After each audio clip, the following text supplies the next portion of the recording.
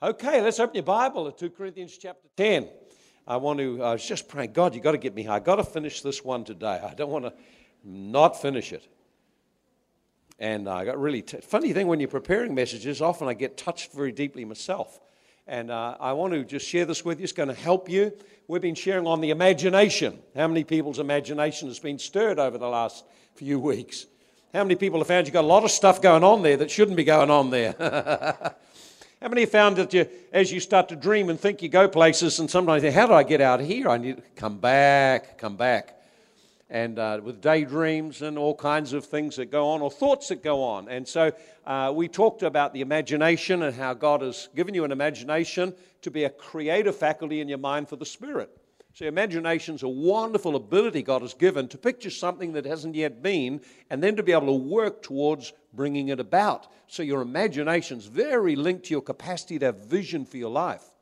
And we saw also the imagination can be defiled. The imagination can end up where we're living out in fantasy world, a world of unreality, where what's in our mind and what we're imagining is absolutely not true. It's not connected to the reality we're living in at all. And if you get too far out there, they lock you up. But it's the imagination gone out of control. And we do have times when imaginations go out of control. And you've got to guard that. And so we then looked at the area last week. We were looking at the whole area of our warfare, how to deal with the imagination, cleanse the imagination. Our key verse was 2 Corinthians 10, verse 3 through to 5. For though we walk in the flesh, we do not war according to the flesh. For the weapons of our warfare are not carnal, but mighty in God for pulling down strongholds, casting down imaginations. And you have to tear them down. Every high thing that exalts itself against the knowledge of God, bringing into captivity every thought to the obedience of Christ. So we saw then that there's a warfare goes on for your mind. Whatever controls your mind has got control of your life. If fear controls your mind, then your life is governed by fear and not by faith. If vain imaginations govern your mind, they will lead you to places you shouldn't go. And so vain imaginations is a picture, an image, or some kind of thought process in our mind which is devoid of truth. It's just not true. Feels like it when you're thinking about it, seems like it when you're thinking about it, but it actually is not true. And it can lead you to all kinds of places. It can lead you into fear. The moment a doctor says something about your condition, immediately, you can imagine yourself at your own graveside. Suddenly you're there, and fear grips your soul. And this can have a huge impact on your life. Just at that point, a doctor made some assessment of you. Imaginations lead to confusion. We lead all kinds of thoughts all over the place, and we get confused about what's the right thing to do about the path we should take. Main imaginations make you self-conscious. What are people thinking of me? They're all looking at me. They're talking about me. You start to think that way too long, you're very self-conscious. And inward looking at yourself. The other thing that vain imaginations can do is they can cause us to project out self-importance. We think we're very, very important, and we project out we're very important. You usually tell if someone's projecting out vain imaginations because there's a fruit shows in their life. So if someone's projecting out self-importance, when you're with them, you don't feel built up, you feel put down, even if not much is said, because you feel the content of what's emanating out of their life. Sometimes, and a real danger, and a danger for us as Bay City, a real danger is where, because we have certain knowledge or experiences in God, that we begin to perceive that we are somehow better than other people, other Christians, other churches. It's always a danger. And then the more the experiences you have, the more difficult it is to remain in a place of humility, because there's a tendency to think because of my experiences, I have a greater revelation, greater insight, and actually a projection of self-importance comes out. And this does not build people, it puts them down, and it divides them.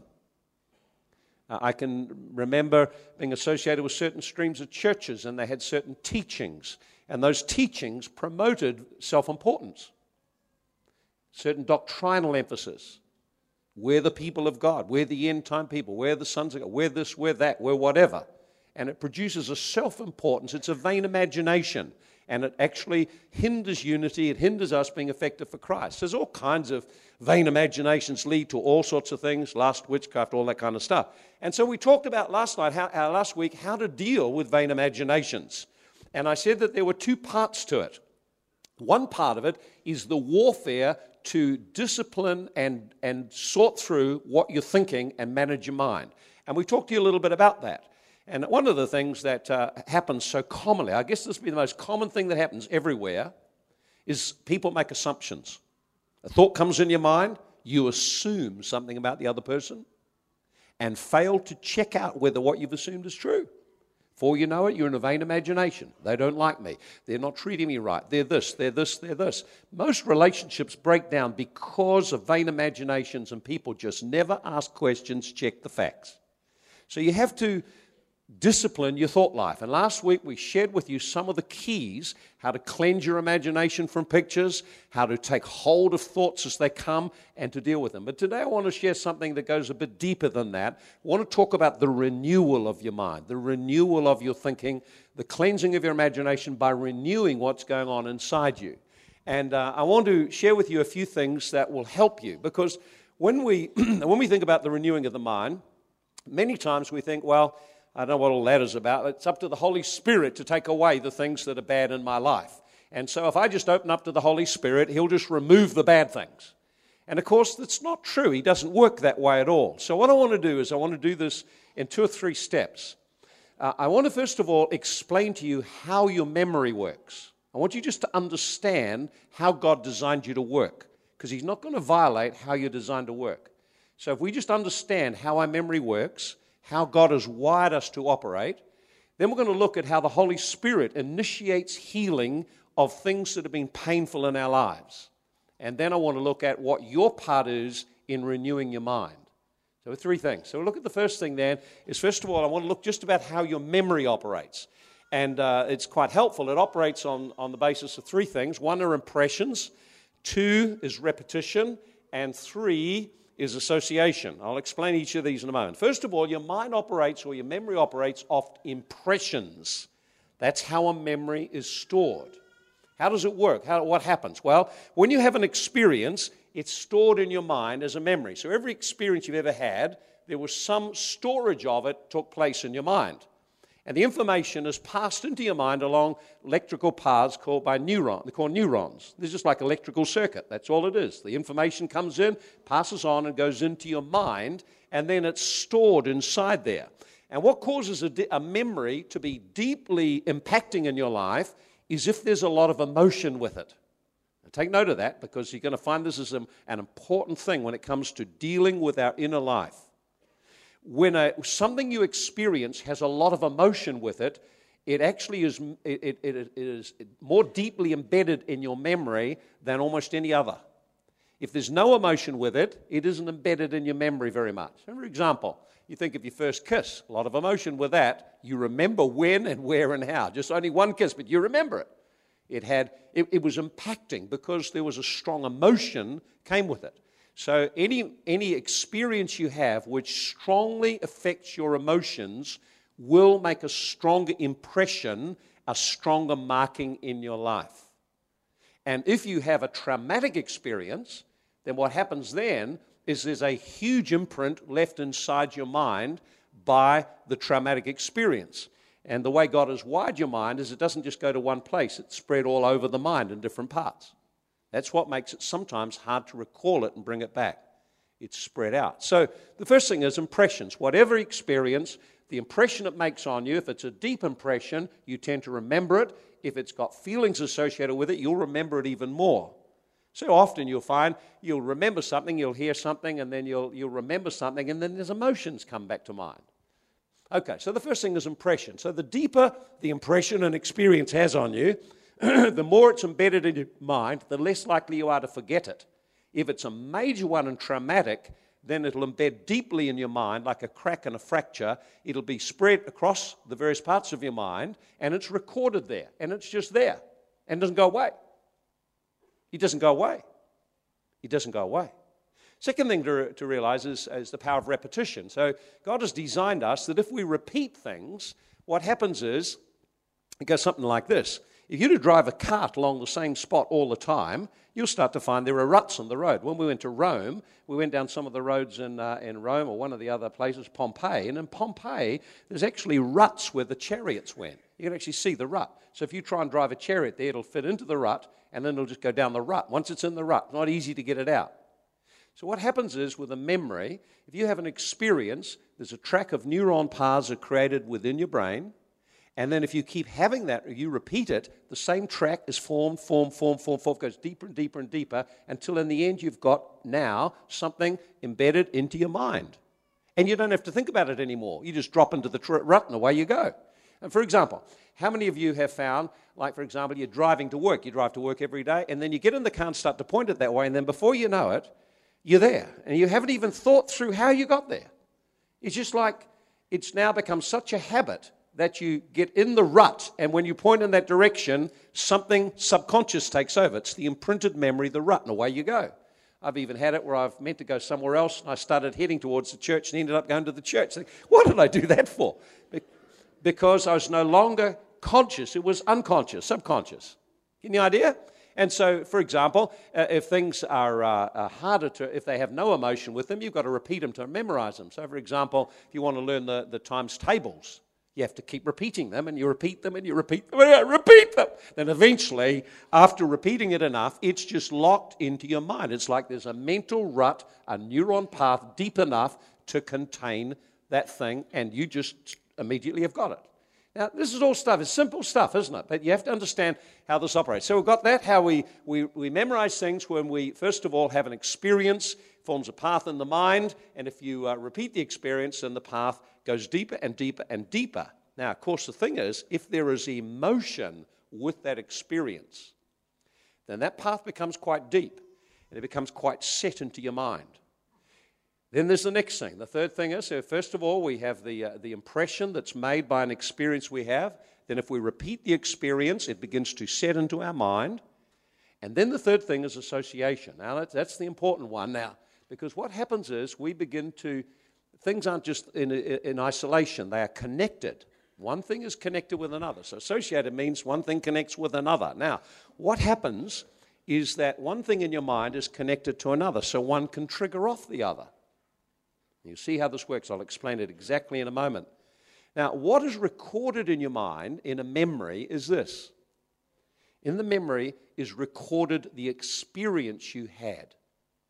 But the thing that's mainly recorded in there is not just the event itself, but the emotions you felt as you experienced it. They are recorded. And remember, if it's a strong emotion, it's a strong impact in your mind. Also is recorded in there is your reaction. So if you had something happen to you and then you felt fear and you leapt and reacted in fear, that is recorded. You know the idea? And then the fourth thing that's recorded in there is what you believed or how you perceived this thing that happened to you.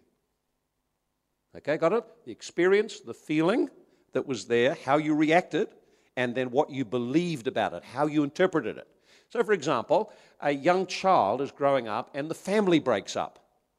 And so for a long period of time, he feels conflict between mum and dad. He may not understand what it was all about, but in his emotions, he's deeply affected. And so he remembers. What does he remember? He remembers conflict. He remembers pain. And he believes this is unsafe. I've got to do something. And maybe he chooses to hide. Now, all of that's built in.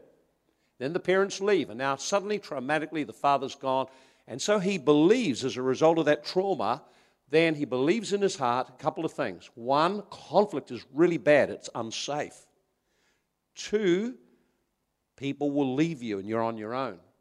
And maybe other kinds of things as well. Now, you understand? So that's wired into the heart. Now, what do we try and do? Well, we try and control it all and bury it all, and we try and push it all under, and what we do, something called like this, move on with my life. The dilemma is when you try to move on with your life, you have an imprint, a record in your memory of the event, of the emotion, of the reaction you made, and of what you came to believe about that situation. Now, it's still all stuck in there. Now, anything that reminds you or is associated in any way with that will trigger up the emotions. So, for example, you may just be in a situation and then there's a little bit of a conflict takes place and immediately an overwhelming fear is there. Why is the overwhelming fear? There's only a little conflict. But you understand that you're not reading a little conflict. Your mind is remembering and associating, this is dangerous. This is my world is going to fall apart. They're going to leave me. This is what's going to happen to me. And a huge reaction takes place. Many people, for example, react in anger and they don't even know what their anger just whoosh, just burst out. Now, why did it suddenly burst out? Some of you who are married, you'll have situations that you're trying to cover up or trying to deal with or trying to work with. And what will happen is a little thing will be said and suddenly there's this huge emotional reaction. Grief or tears or anger or fear or reaction of some kind. But it's not what you're dealing with just there. It's actually deeper than that. It's some stuff you've never resolved. And the moment you experience that feeling, immediately you lock in on the other feelings and the whole lie associated with it is up there and now you're into a vain imagination. And you're no longer able to resolve your relationships, no longer able to work things out because now there's an illusion is operating. It's partly true, it's not the whole truth. You understand what we're talking about here? We're all getting very quiet now. Tell someone, I know he's talking to you. Just listen up on this one. And we'll talk how you get out of it in a moment. So you may see a person and suddenly a wave of fear is triggered. And you think, what on earth is that? You may have a little experience and suddenly there's a wave of emotion is triggered. And you can't even work out what is this connected to. And because what's happened is it's tapped into something stored in your memory, stored in your subconscious. Now, so how are we going to get rid of all the junk? See, because that junk will feed your life and affect the way you operate. Because as a man believes in his heart, so he is. So, for example, most of us at some point come to conclusions about what we're feeling and experiencing. Now, let me just throw out to you some beliefs that people hold on to. Because the Bible says, as a man thinks in his heart, that's how he'll run his life. That's how he is. And what happens is we form ungodly beliefs. An ungodly belief is a belief or an expectation or some kind of assumption or judgment, and it's not true. It's just not true at all. But it feels true. And you really believe it's true. And because you really believe it's true, it's going to operate in your life. Will you be aware of it? Probably not. Because it was buried a long time ago. Yet you'll still operate in it. And so that's why we find, even though we've become a Christian, we still operate very much along similar ways to what we operated before we were saved. And unless we let the Lord renew our heart and we work on renewing our mind, we will continue to operate like we always operated.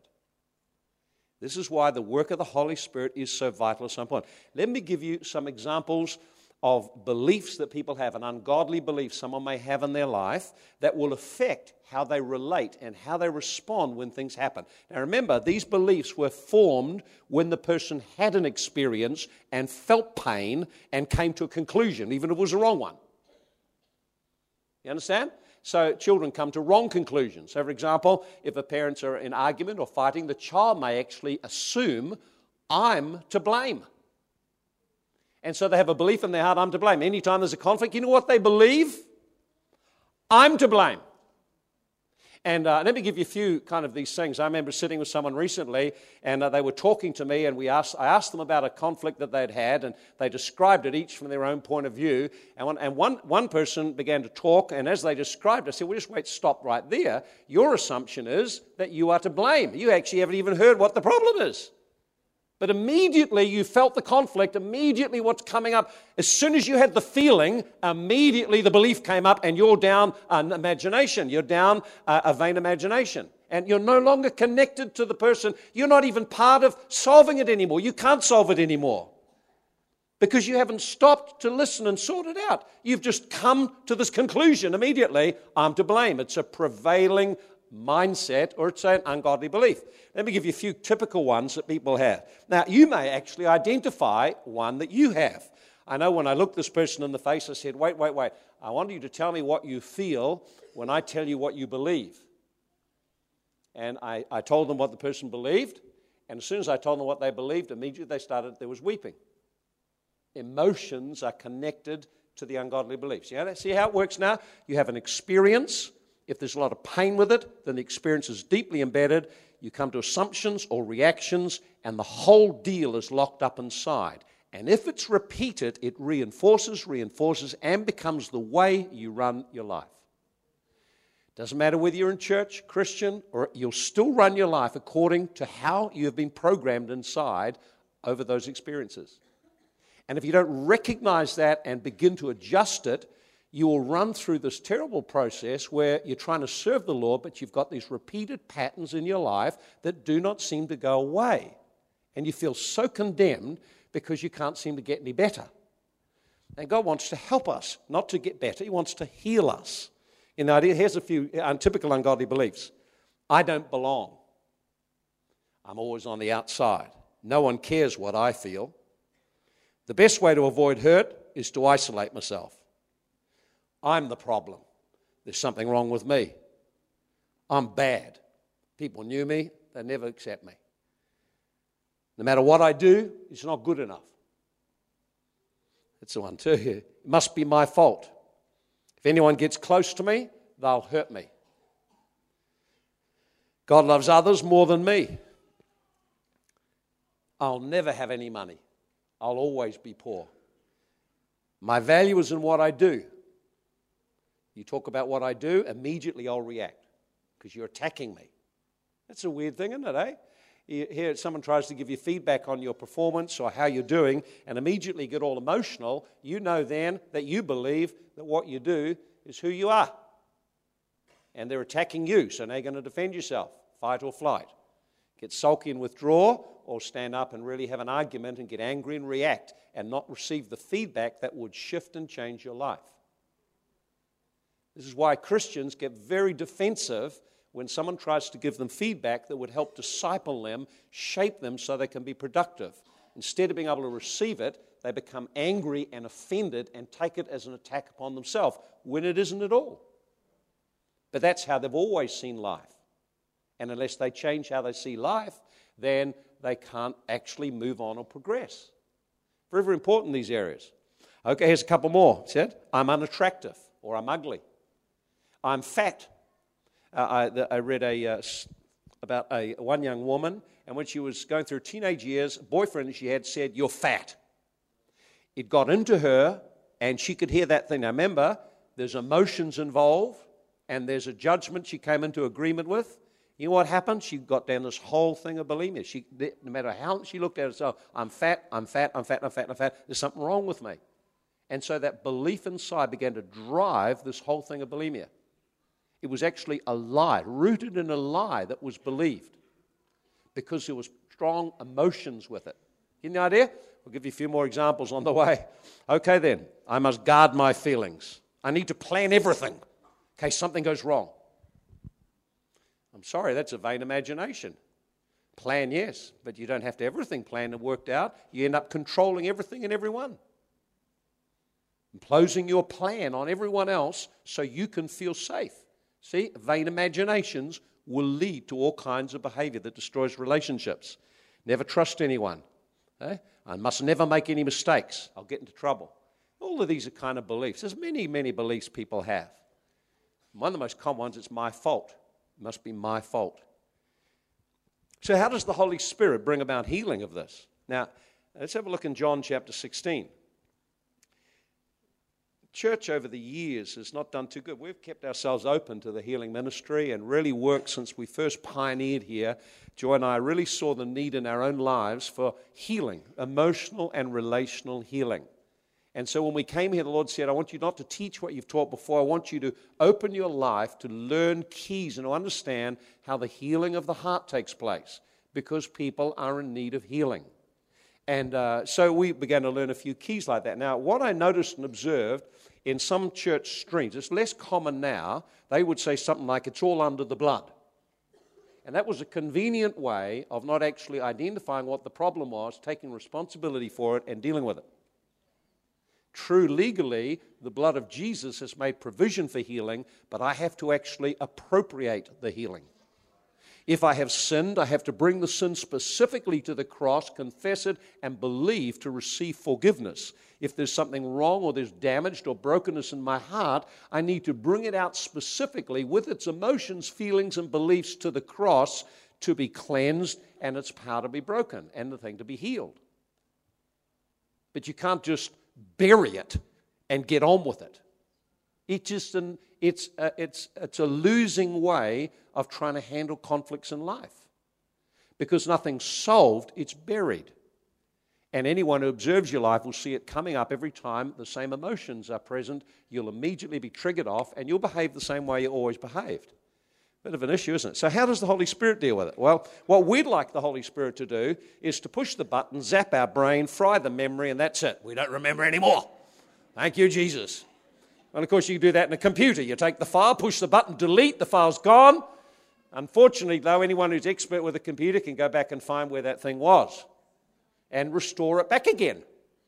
Go down there into the junk bin, there it is, sitting there waiting, you push the restore button, it's back again, it never got deleted, never left the computer, it's still in there. So we would like it to be that way. But this is how the Holy Spirit does. John 16, verse 13. However, when He, the Spirit of truth, has come, He will guide you into all truth.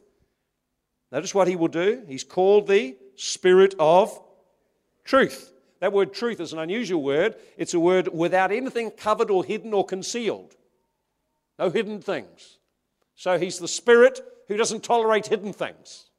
It says when the Spirit of truth has come, He will do what? He will lead you into, or He will guide you into all truth. He will not speak on His own authority. Whatever He hears, He'll speak. He will tell you things to come. He can also tell you things of the past as well. So notice that word guide. That word guide means to accompany you on a journey and show you where and how to get there. So the Holy Spirit will accompany you on the journey into healing. It's His job to do the healing work in your life. Jesus said, Spirit of the Lord upon me, He's anointed me to heal the brokenhearted. See, so the Spirit of God is a healing Spirit, but the way He does His healing is He guides us or walks us into truth. Now here's where the problem comes.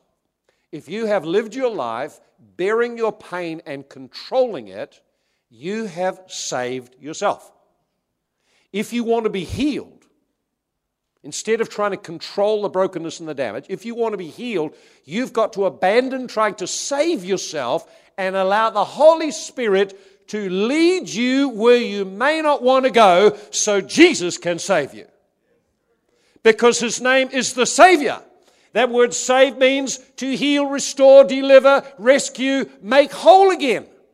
So His work of saving is more than just sin. It's about deliverance. It's about healing and restoration in the soul. It's about every facet of our life. He has come to save us. He is a wonderful Savior, and His salvation is full and complete. But to obtain it, you must let the Holy Spirit lead you there.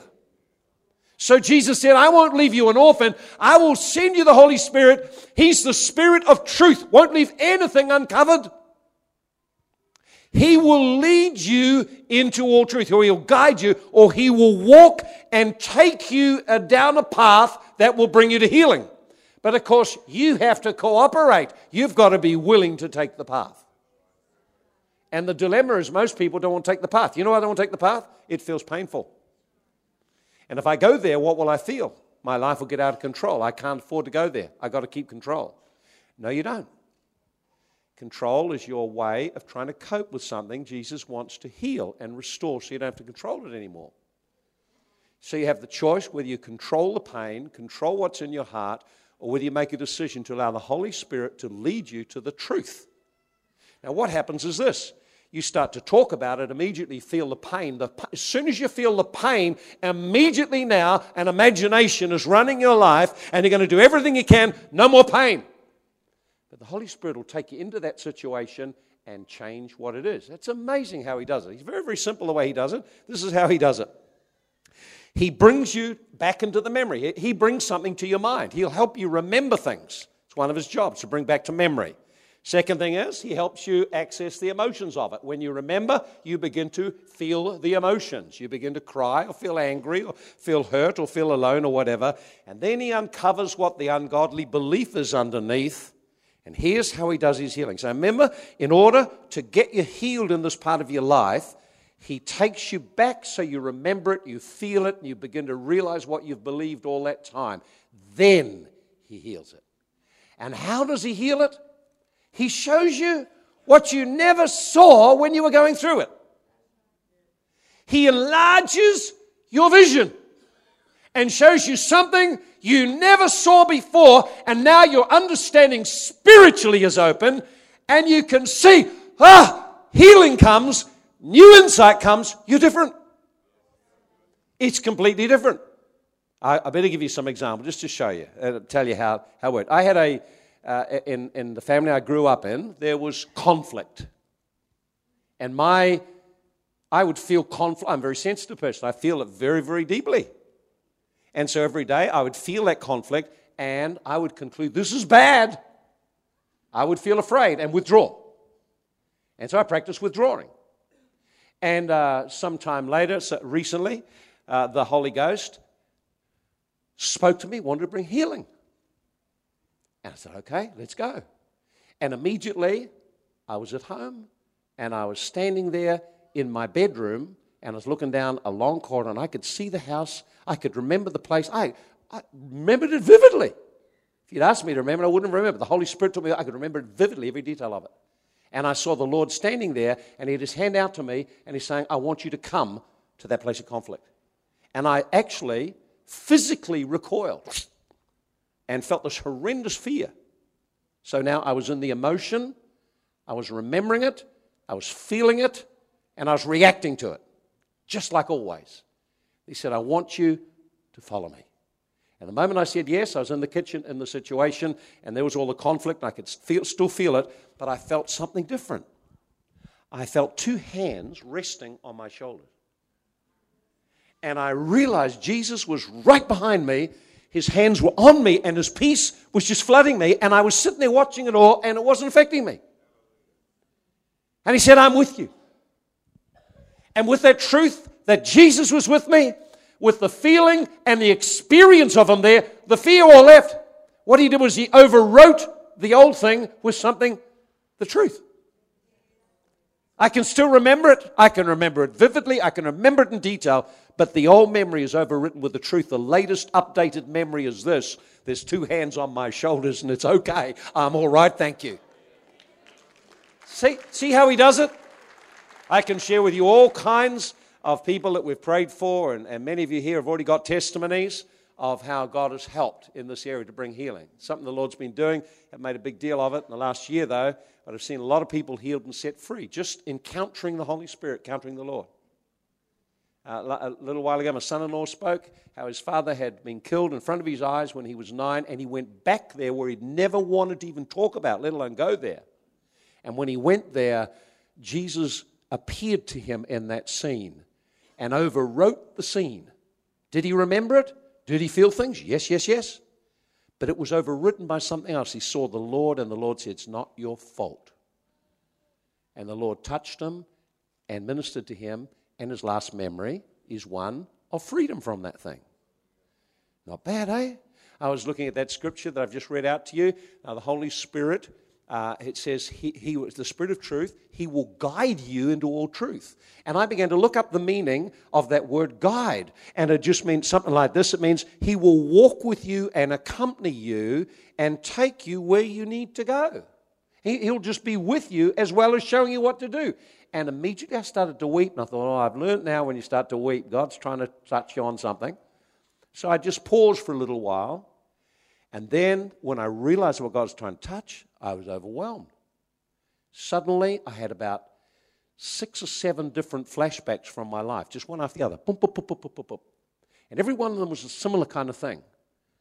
I was having to do life alone. And the belief in my heart came up, I'm alone. I'm always on my own, having to figure stuff out and do things. And the grief that came with it, immense grief of trying to walk through life alone and face challenges, relationship struggles, difficulties alone, no one to connect to my heart.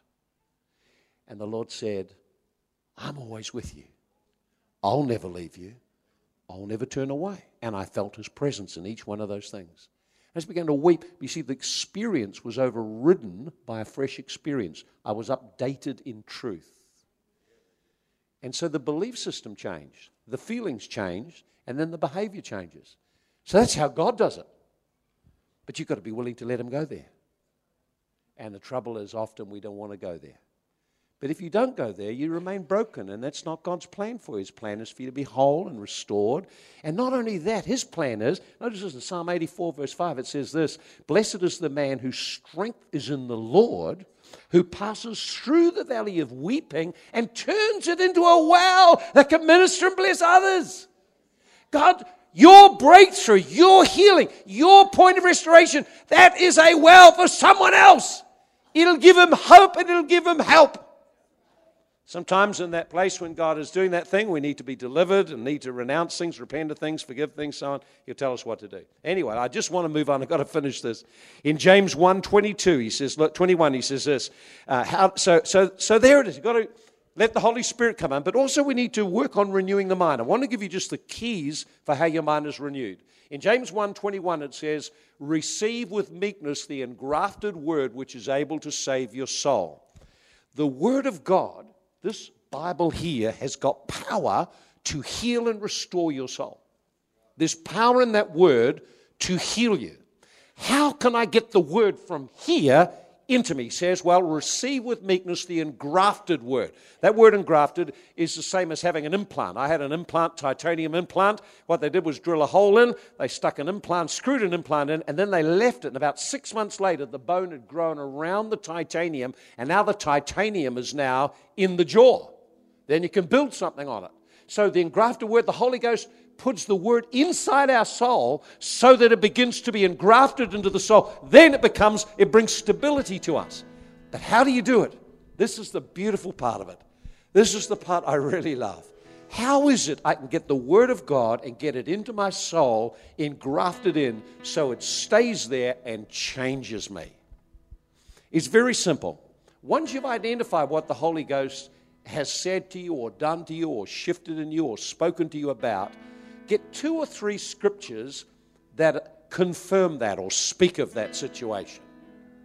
Get 2 or 3 scriptures, and you're going to graft them into your mind. Now, how do you graft it in your mind? You graft it in 2 ways. You graft it in using your imagination. Would you believe it? The very thing that was your downfall now is something you use constructively to imprint the Word of God in you. The second thing you use is your tongue, confessing. How do we do it then? Well, here's the first thing. You take the scripture, and this is what you do. You take time. Now, notice this. You're going to see how it all connects together. You take time to picture the truth of scripture. You visualize it, picture it in your imagination. You see the scripture. So, for example, the Lord is with me. I will never leave you nor forsake you. What does it look like if Jesus is never going to leave me? I need to let my imagination create that truth in a picture form. See, I'm not making something up. I'm taking the word and using my imagination to see it. And I just need to see that and see that and see that and look at it and embrace it and hold it. And second thing I need to do is not just imagine how it looks, imagine how it feels. What does it feel like? What would it feel like to know that God is with me all the time? Picture him and imagine what it feels. Because remember what we saw, an experience coupled with a feeling will be embedded more deeply into your mind. So if you begin to imagine the truth of the Word of God and imagine how it feels and dwell there and embrace it. Say, imagine what it is to see God loving you. How does it feel to be loved absolutely unconditional? You begin to imagine that. Your heart begins to open up and you embrace the truth. And then you repeat it. Picture it, imagine how it feels, repeat it. And you just repeat it every day, every day, every day. You repeat that scripture truth. And it begins to implant into your mind. Second thing you do is you confess it. You speak it out of your mouth. The Bible says the words we speak are spirit and life. So I need to confess what God says about me. Confess it and hold it around my life. agree with it, speak it out, confess it over my life. The Bible says in Hebrews 10, and it tells us, I think verse 26, it says, hold fast the confession of my belief and expectation. How long do you have to do that for? Well, I'll give you an idea.